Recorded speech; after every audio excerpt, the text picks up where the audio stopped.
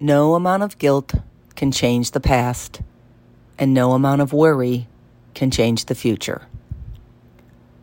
Guilt is to your soul like pain is to the body, yet we will address the pain, but we are willing to carry the guilt.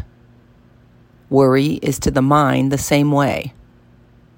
Neither guilt nor worry are worthy of your energy.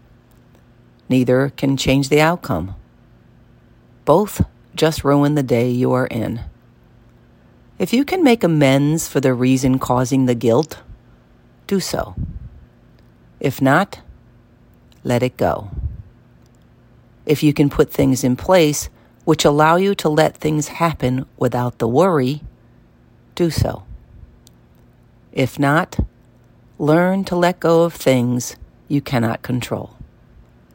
Life is hard enough already to carry these extra burdens. Be willing to lighten your load.